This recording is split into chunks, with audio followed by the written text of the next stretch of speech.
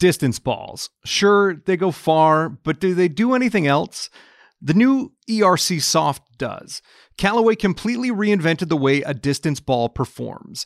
Engineered with a new, fast, hybrid cover and a graphene-infused dual soft-fast core, it's a new kind of distance ball, one that actually feels soft and spins more. And once you're on the green, ERC Soft's triple track technology will help you dial in your alignment. Get Callaway's longest ball with soft feel today at CallawayGolf.ca. Tragedy struck Hamilton this week as a 14-year-old boy was stabbed multiple times near his high school. I'm Dave Breckenridge, and this is 10-3. Toronto Sun crime columnist Brad Hunter walks through what happened to Devin Bracciselvi, who witnessed it, and who's been charged in the crime. Don't forget you can subscribe to us on all your listening platforms, Apple Podcasts, Spotify, wherever you like to get your podcasts. If you could, we'd love it if you could leave us a rating or a review. So, Brad, what happened to Devin Bracciselvi? Well, he was a sweet kid devoted to his family whose life changed when he went to high school, started high school just a month ago. He's 14 years old, and his life became a living hell due to bullying, to the point where the kid wouldn't come out to play. He was skipping classes, and his mom had to pick him up from school because he was afraid. He was very afraid. Then on Monday, he was chased down and stabbed to death, stabbed 18 times by a 14-year-old, allegedly aided and abetted by his 18-year-old friend, shall we say. This happened in broad daylight, like right by the school? Yeah, 1:20 in the afternoon. Wow. Right, boom. Lots of witnesses, lots of video. So who, you say lots of witnesses, who witnessed this? Like students or what happened here exactly? A lot of students saw it. And, as far as I know, they've been cooperative with the police. From the descriptions we've had of it, it was, utter madness. All of a sudden, this kid is being, murdered on the street at 1:20 in the afternoon in a quiet, working class neighborhood. So what happened Monday afternoon that led up to this? You talk about that Devin was being tormented by bullies ever since he started high school.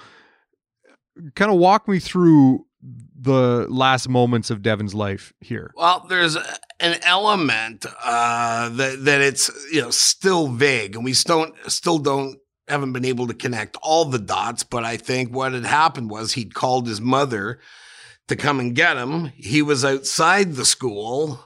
One of this group of kids pepper sprayed another father of a friend of his. And for whatever reason, Devin made a run for it. And, less than a block later was stabbed many times. That's essentially it. But this group of kids had apparently been hounding and bullying him for most of the last month. Now, only 2 have been charged, but, it's early going as well. They ruined his life for the last month of his life. And yeah, it was fairly horrendous. And his mother, I know, had tried several times or had contacted the school about what was going on. And I don't want to hang anybody here, but I think it was partly blown off. We've spoken to other parents and a couple of teachers that it's, the school has been in denial that they've had a problem for quite a while with bullying.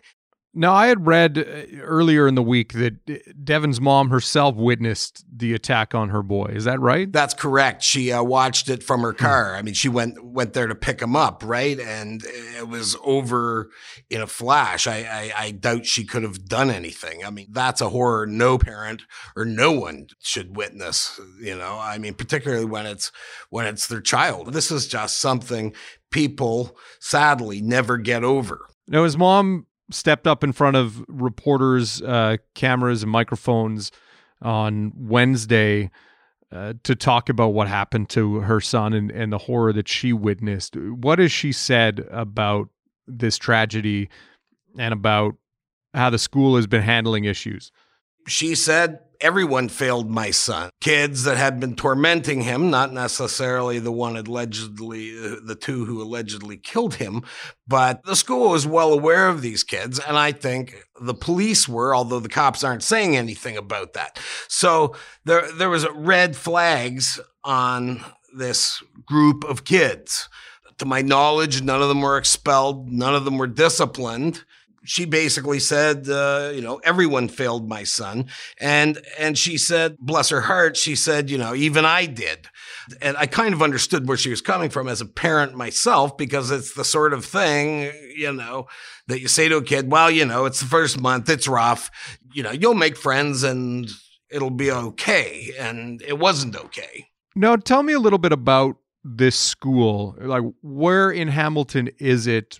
What are kids saying about what was going on? You mentioned earlier that on Monday afternoon, someone else got pepper sprayed outside the school. Like, what is going on at the school here? I spoke to a teacher off the record, of course, too. And what they said is that the administration is in denial. It's no secret to the kids that go there. It's no secret to the teachers. They have a big problem. It's like a drunk. A drunk can't get help unless he or she admits they have a problem.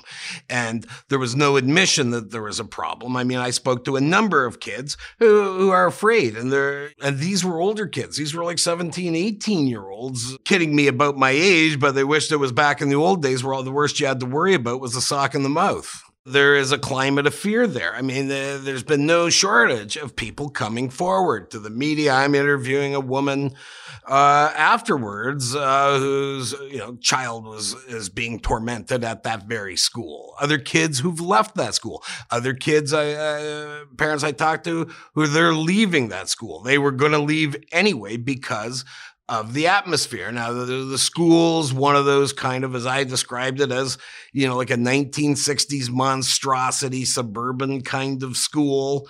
It's in a working class neighborhood of mostly, neat, tidy bungalows. Everybody works there because I assume because you can hear a pin drop there during the day.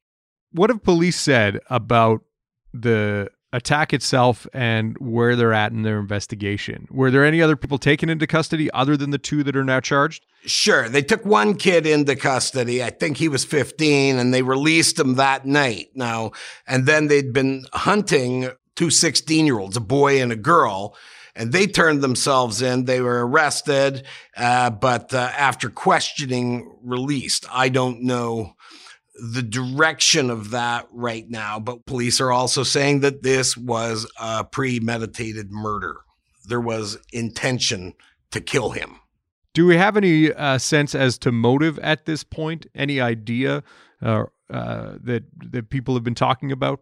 Well, there's been vague things. It was over a stolen bicycle. These kids apparently stole Devin's bicycle in the summer or something like that. And there were some more problems later on. But I think part of the thing is Devin mustered every drop of his courage to stand up to these people. And, nothing's been proven in court. But from what I gathered, they didn't like being stood up to. How did Devin stand up to these bullies? I think he came in between them and verbally saying back off when, friends of his were hassled or something like that. But I think the result was that he underscored himself as the target. God knows why anybody did this. I mean, that was certainly not the sort of thing that would cross my mind when I was 14, 15, 16, 17, 18, not in a million years. And I'm sure it's the same with you. And I'm sure it's the same with the vast majority of listeners, that sort of stuff never crossed our mind. There's, a multitude of factors at work here. Somebody screwed up at home. You can probably start with that. Then you can go to the school board. Somebody screwed up there. Somebody at the school screwed up.